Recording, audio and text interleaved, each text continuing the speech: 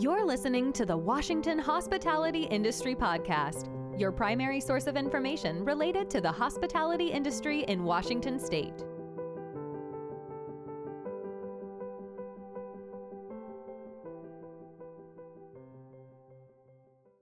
Welcome to the 2022 Industry Outlook, brought to you by the Washington Hospitality Association. Our presenting sponsor for today's program is United Healthcare. Our speaker sponsor is Adesso, and our event sponsor is U.S. Bank. It's sponsors like you who work with our members every day that make these podcasts possible. Thank you again for supporting the hospitality industry. Good morning, everyone. Thank you for joining us today, and thank you for taking the time to dive into this discussion on our hospitality industry outlook. Before we begin today, I want to give a special shout out to one of our partners, United Healthcare. United Healthcare is our presenting sponsor, and they offer a suite of different health-saving products for our members, especially when it comes to medical. You can save up to 5% on dental, vision, and life as well. To learn more, reach out to myself, reach out to your membership territory manager, or visit wahospitality.org/member savings/healthcare solutions. So without further ado, it is my honor to pass the baton to our president and CEO, Anthony Antone. Hey, everyone, welcome to the mid-year industry outlook. Where are we at? I'm feeling kind of jazzed. As you know, I'm a pretty big data nerd from if you listen to our prior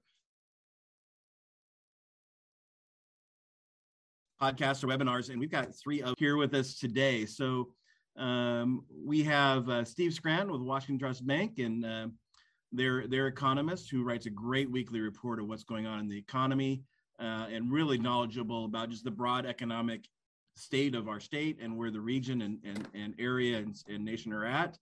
Emmy Heiss with CoStar. I've got to see Emmy speak. She's a fabulous speaker about where lodging is at and what we're seeing in our occupancy rates and ADR and otherwise, and really makes it relatable. And Emmy, I'm really excited you've joined us here today and that I get to introduce you to the broader industry. And then maybe one of my oldest friends in the industry, even though he's younger than me, Hudson Reilly. Hudson is the chief economist for the National Restaurant Association. Is it a monthly podcast you do on the state of the restaurant economy, or weekly, Hudson? It's monthly. Monthly, and I always look forward to it. It's really good, and really one of the strong advisors to the industry. So the fact that all three of you get to be here today, I can't say thank you enough for. So appreciate that. What we want to do is give each of you about 5 to 10 minutes to give us an overview in your view of the world on where we're at with the economy. If anyone has questions, put them in the chat, and at the end of the three presentations, we will be going through and catching up on where we can expect our economy to go from here, or the best knowledge that we're able to answer with at least, to move us forward, and other things we ought to know about the state of our economy as it relates to the industry. So with that, let's start off with Steve. Steve, thanks for joining us here today. And I'm going to turn off our camera so people can focus on you and walk us through where we're at in our economy today. What I wanted to give you is just a quick, like you said, 5 or 7 minute rundown. For those who like the Reader's Digest version, I'm going to tell you that the economy from a national and a state perspective is still growing, no matter what you may see out of the stock market or some of the media reports, but it is very clearly slowing. And I just want to walk you through why I think that's the case. My view, as I look at economies, is I always look through the lens of jobs, because my mantra has always been that jobs create income. Income is what consumers have for spending, and consumer spending still makes up 70% of economic growth. So what I want to show you here is for the state of Washington, jobs are still growing. We're seeing at various industries. You can see, I just looked at the 1 month to say, what's been the immediate story with jobs. And you can see leisure and hospitality growing the strongest, but of course, leisure and hospitality was hurt the worst during the pandemic. So recovering from that situation. What I'd also tell you is when we think about that, Where are you going to find labor? Because we always hearing about problems with the labor shortage. And I think this graph is maybe shocking for some people because it's the opposite of what you'd think. The labor force participation rate is simply tells you what percentage of the population is participating in the labor force, either having a job or looking for a job. We've seen it declining over time. Everybody says, well, that's the baby boomers retiring. But what I'm telling you with this graph is, if you look at it, the green line, that is 55 and over. I would tell you the baby boomers are not the ones who are dropping out of the labor force. In fact, it looks like they are, in many cases, failing at retirement and having to come back to work. Where we're losing the most on this is the young people, the 16 to 19-year-olds. You can see the dramatic drop in the labor force participation rate there. I recognize some of it is labor laws and things like that, but the bottom line is still we're losing that as a source of labor the way this is progressing. So my feedback is, well, where are we going to find labor then? There's 4 scenarios that I would say. You know, the U.S. is a country built on immigration. We do not have an effective immigration policy right now, and as a result, we are not getting the benefit from immigration that we may have in the past. I still believe that is a key thing we need to see as the U.S. get an effective immigration policy put together. If you don't get immigration, then you have automation for many situations where you could use that in the hospitality industry.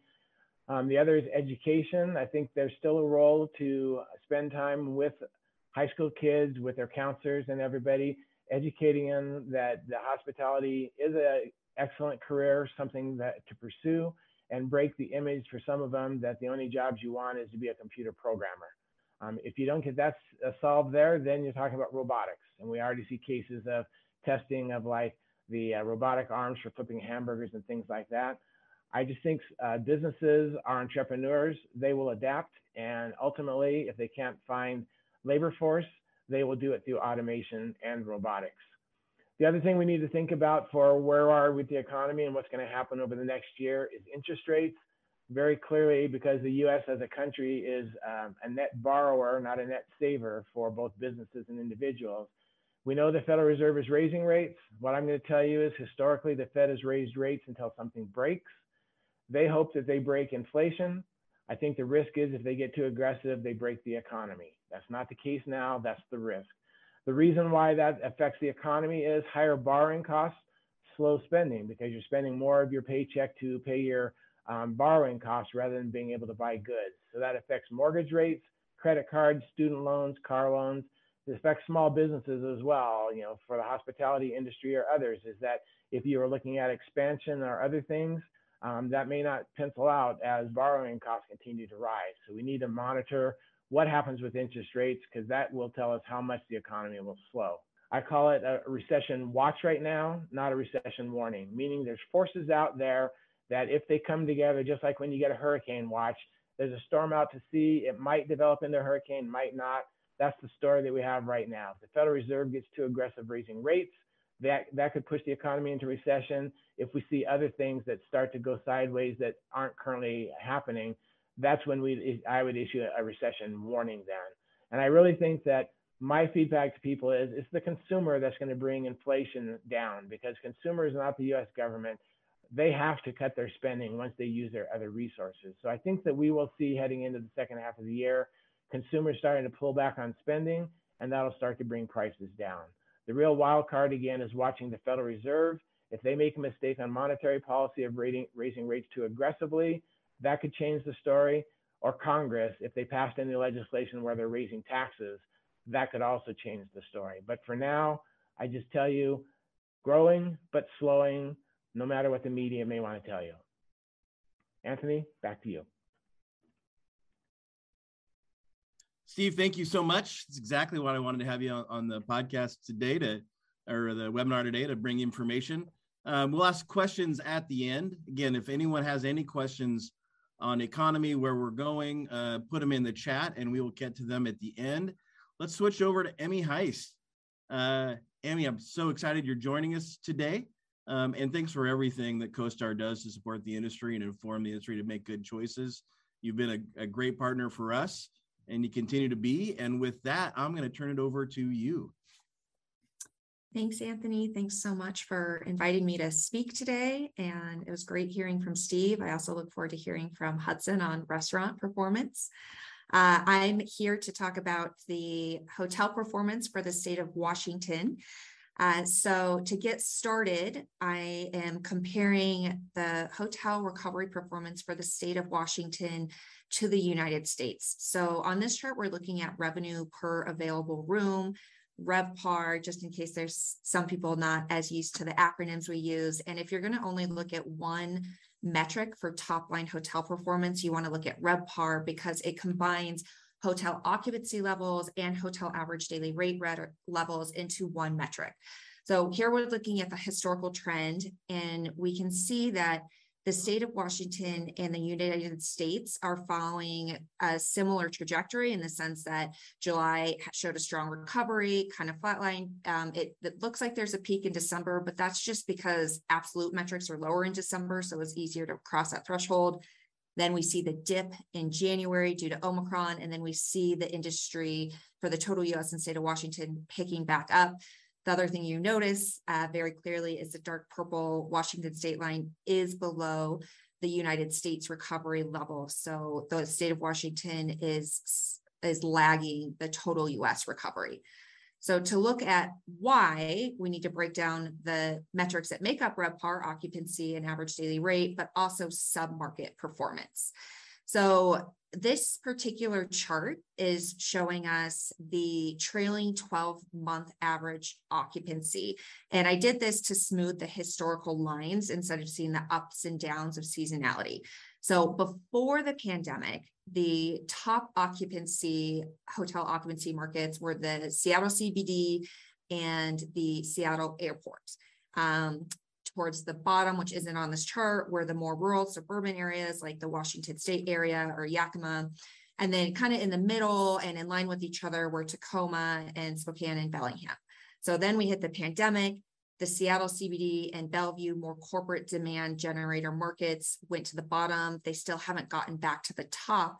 And the top performing submarkets are the Bellingham, Spokane, these more leisure destination oriented destinations. And this is in line with total US performance. In general, it's been the leisure visitor that has been driving the recovery, whereas conventions and conferences and corporate travel has been slower to recover.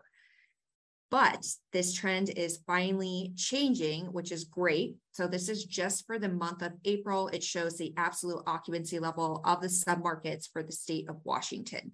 So instead of the Seattle CBD being at the bottom, now you can see it's at the 4th place, which is showing that it's growing back up.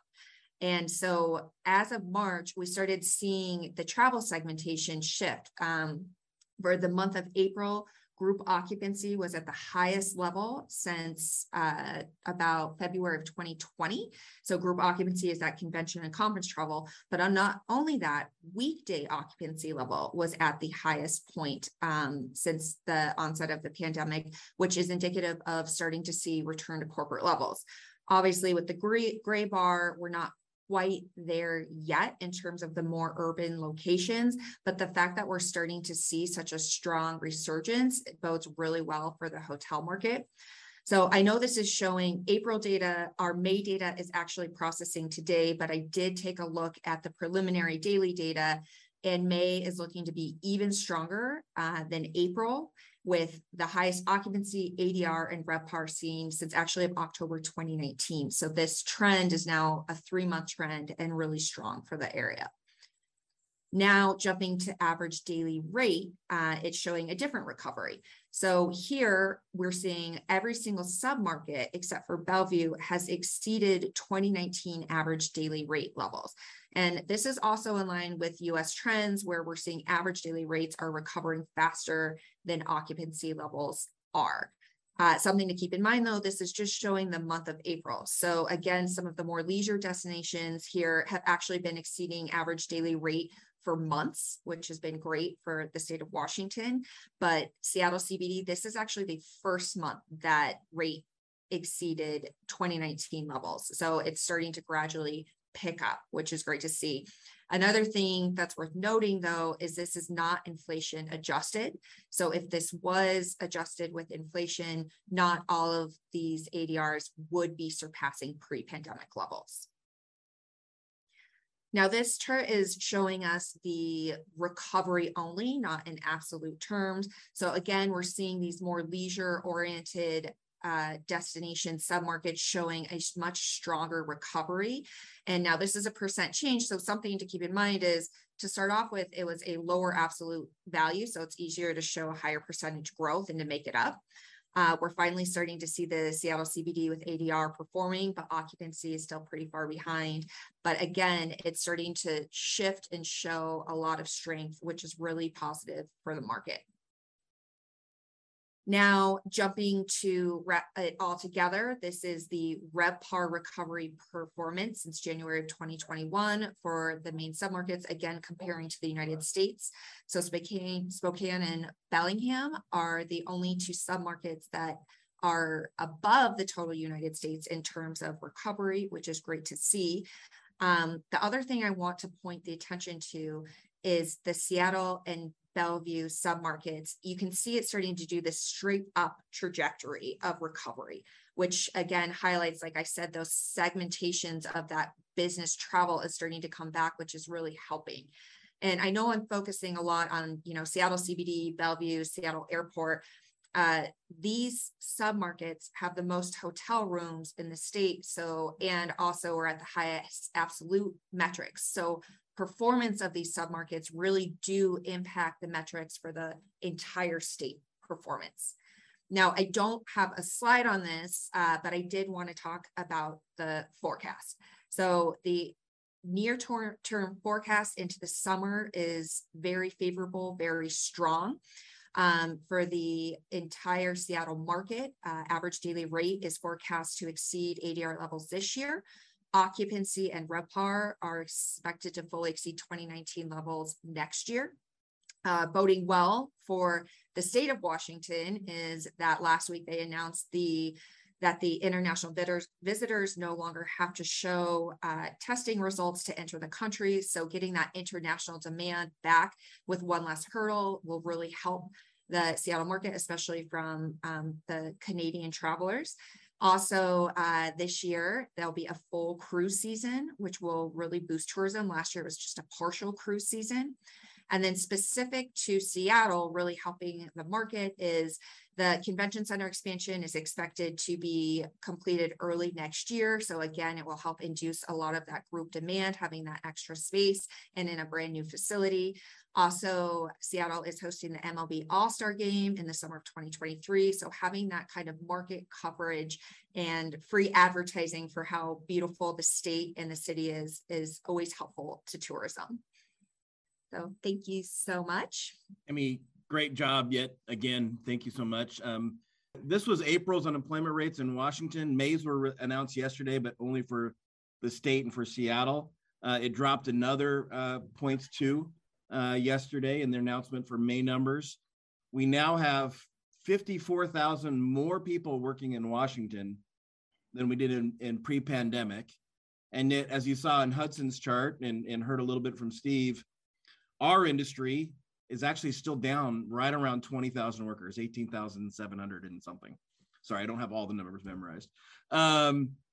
So we see this optimism in what we hear from all of you, and yet we're competing and trying to bring employees on, competing for wages.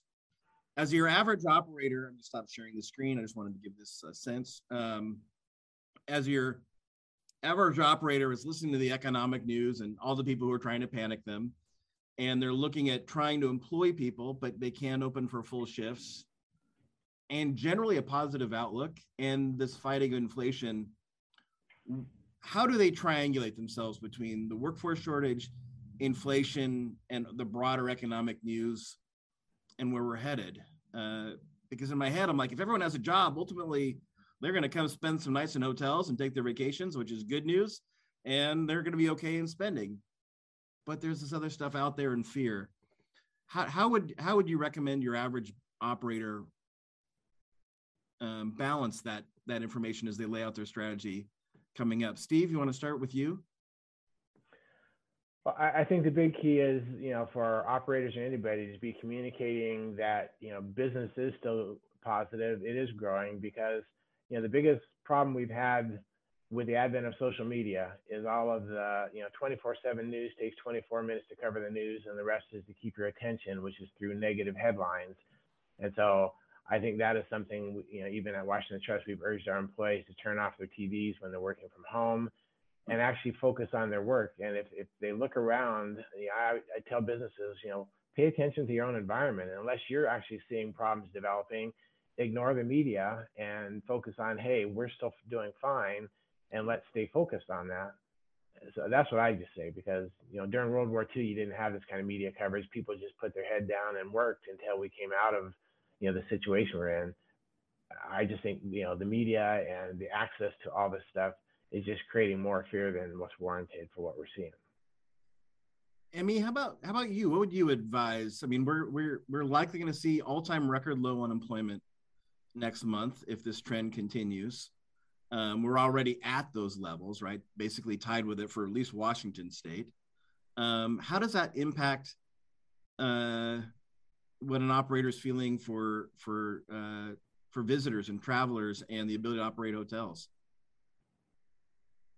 Yeah, so I'm going to kind of speak more on a national how operators are feeling. So I think what's tough right now is, hotel operators' wages have gone way up to try to attract the talent back, but we're still not where it should be in terms of the employees coming back. It's hard to staff, and I'm sure Hudson could speak to this, in a 24/7 business model when you can make potentially more money, maybe have better benefits at these tech companies. So that definitely is more impactful in the Washington area, where you can work at the Amazons and the different industrial things. And then I think the other thing to look at is we just saw that rates of hotels are rising. So you have rising rates, less labor. Is there less amenities? Is there less service? And so I think that's something that operators should definitely keep a handle on in terms of looking at that guest satisfaction and seeing what's going to happen. But there are things being done, they're calling it room refreshes and not full cleans, or if you have to stay for 3 nights. So it's there are things that they're doing. They're removing the paper products out of the room. So there's less staff needed to, turn over a room and everything like that. So I think there's some positive headwinds. On top of that, I know they're working on getting more visas for international employees to come and work at hotels, which is more important at those resort locations. So that can also help those employment levels too. So I don't know if I'm necessarily answering the question. It's just what's on operators' minds right now for hotels of things to pay attention to. Well, I think it's going to be fascinating because you look at the people not employed in our industry. I gave the broad number that we're just under 20,000 workers down. The vast majority of that is actually in lodging, even though they're not the largest employer overall within the hospitality industry, at about 24% lower than 2019 levels. And so how they're going to adjust is going to be a fascinating economic watch this summer. And as we hit our peak seasons, Seattle and the beaches, I mean, June, July, August is when you want to visit the Northwest. In September, it should be peak seasons, and we got a long way to go to cover that employment gap. The first question is probably for me, unless anyone sees this slowing. So the unemployment for the West Coast, CPIW, which is the marker for the minimum wage in these regions, is currently at 8.3%. I don't have a reason to believe that's going to slow between now and the end of September. Do any of the three of you think that 8.3 is going to slow down in the next 3 months? No one is saying no. I think hotel rates are going to continue to go up. So specific to hotels, we're like you said, we're hitting peak season, and that probably contributes to the overall inflation number. Let's switch to a lodging question. We did get a question about the Portland market, which the Vancouver market is often connected to. Emmy, were you able to find any data on that, or is that something we should follow up with later? I did. So the Vancouver, you're right. It's combined. It's the Vancouver Portland Airport submarket. So obviously it's a little bit of both, but it's really in the middle of the pack. So if you put it that line with everything else I showed in terms of performance and recovery, it's really in the middle. So for April, for example, occupancy for that submarket was 65%, and April 2019 was 71%. So kind of like we're seeing, occupancy levels for the most part haven't fully recovered. ADR is surpassing, average daily rate is surpassing pre-pandemic levels for that submarket, which is great. And in April, RevPAR was really only a couple cents away from being fully recovered. But again, just right in the middle there. So May marked the third month in a row which hospitality made direct gains against retail. And I think retail had some higher salaries and pay, and we had to get competitive within hospitality to meet some of those things. And I think those changes, we're actually seeing people come back, that while we were closed for 4 months and then another 4 months, and people left us for the stability of other industries, and then didn't come right back when we reopened, as our packages, our compensation packages have become more competitive, we are seeing a trend back. It's not all the way back, but I do think that's good news, which means the guest experience during the pandemic isn't sticking as much as I feared it might. So that doesn't fully answer your question, but it is something we're keeping an eye on. I think to add to that, to what Steve said, like, yes, I agree. It's unfortunate how frontline workers, hospitality, restaurants were treated, during the pandemic when they're showing up to work and trying to make everything happen. It's unfortunate. I think hospitality is trying to highlight the fact now that it is a career opportunity where there is growth within a role. I can even speak from personal experience. I was a night auditor. I worked 10 p.m. to 6 a.m. And now here I am presenting with fabulous, smart people, because there is a career growth trajectory. And I can tell you a ton of people in the hospitality industry have a similar story to mine.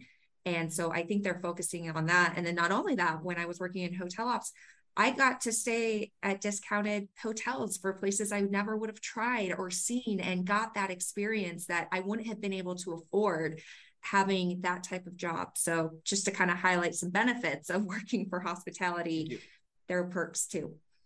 And I think one of the things, we're so dominated by small business, but all of the major hospitality companies now have a tech officer at their C-suite level, which I think is one of those great indicators. When you see even this, in theory, the simplest of operations now have a tech ops officer at their C-suite level, it tells you we're about to see a tidal wave of new investment levels. And as those major companies make investments and bring the cost down, they're going to be headed our ways. Amy, I know this isn't necessarily your area of expertise, but you talk to lodging operators all the time. Any initial thoughts on technology that you'd want to share? I'm not trying to put you on the spot, but you might have run into something. Yeah, no, I think that there's been a lot of technology advances, especially during the pandemic. Operators had to get smarter to try to get as much profit as they can be. And some of this stuff is going to be sticky. So for example, just look at room service. It was never a profitable part of a hotel, even before the pandemic. And now we have these third-party delivery services. So just cutting the room service. Also, I've heard the same with shuttles. Now we have Uber and Lyft. So now a hotel operator is not paying for, the auto insurance, the upkeep of a van and everything like that. Granted, there's still some properties that are going to have it. And then also with limited staff, the technology of texting, I need towels, and having an operator bring it, or even the advances of, okay, most people stream their videos now. So make sure we have the technology to set up for that. Do we really need to pay for people to buy movies and that type of subscriptions, because people already have it? So I think those nuances of, it's more hospitality utilizing technology that's already there within their hotels. I've heard they're testing doing robotic cleaning, vacuuming instead of, so again, because housekeeping is short staffed right now in some areas. So I think that hotel operators are doing a great job of testing different technologies out there to help with profitability and labor shortages. Emmy, bring us the last thought on lodging. We are getting to the point where even though you're awesome, we only have so much time in our day to participate in today's call. So give me your your last thought is you want operators to take away about lodging and where things are going and what you want them to think strategically on. I guess I would leave it just with the different segments coming back between international, corporate, conference, and convention. Those harder hit markets, CBDs, will continue to grow. If you're more of a resort leisure destination, we aren't forecasting a decline by any means, but on the other side, it can be those travelers who are going to those domestic leisure destinations are now flying farther away. And so just to be mindful of that, I think overall it's going to be positive, but just with these shifting segmentations, see who's coming to your hotel and be mindful of those shifts as recovery continues. With that, I want to thank our sponsors and making this possible, and our speakers today. We couldn't do it without our sponsors or our speakers, and everyone out there. It's an honor to serve you. We will keep fighting hard and doing everything we can to make sure that 2022 just keeps getting better and we grow into 23 and beyond. So everyone have a great summer. Let's think good thoughts, and we'll go from there. Thank you again to our sponsors, United Healthcare, Adesso, and U.S. Bank, for sponsoring today's program.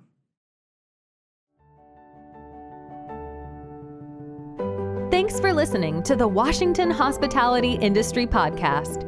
Make sure to visit our website, wahospitality.org, where you can learn more about the restaurant and lodging industries and the Washington Hospitality Association. Be sure to subscribe to the show in iTunes, Google, Spotify, or iHeartRadio so you'll never miss a show. While you're at it, if you found value in this show, we'd appreciate a rating on iTunes. Thank you so much for that effort. Until next time.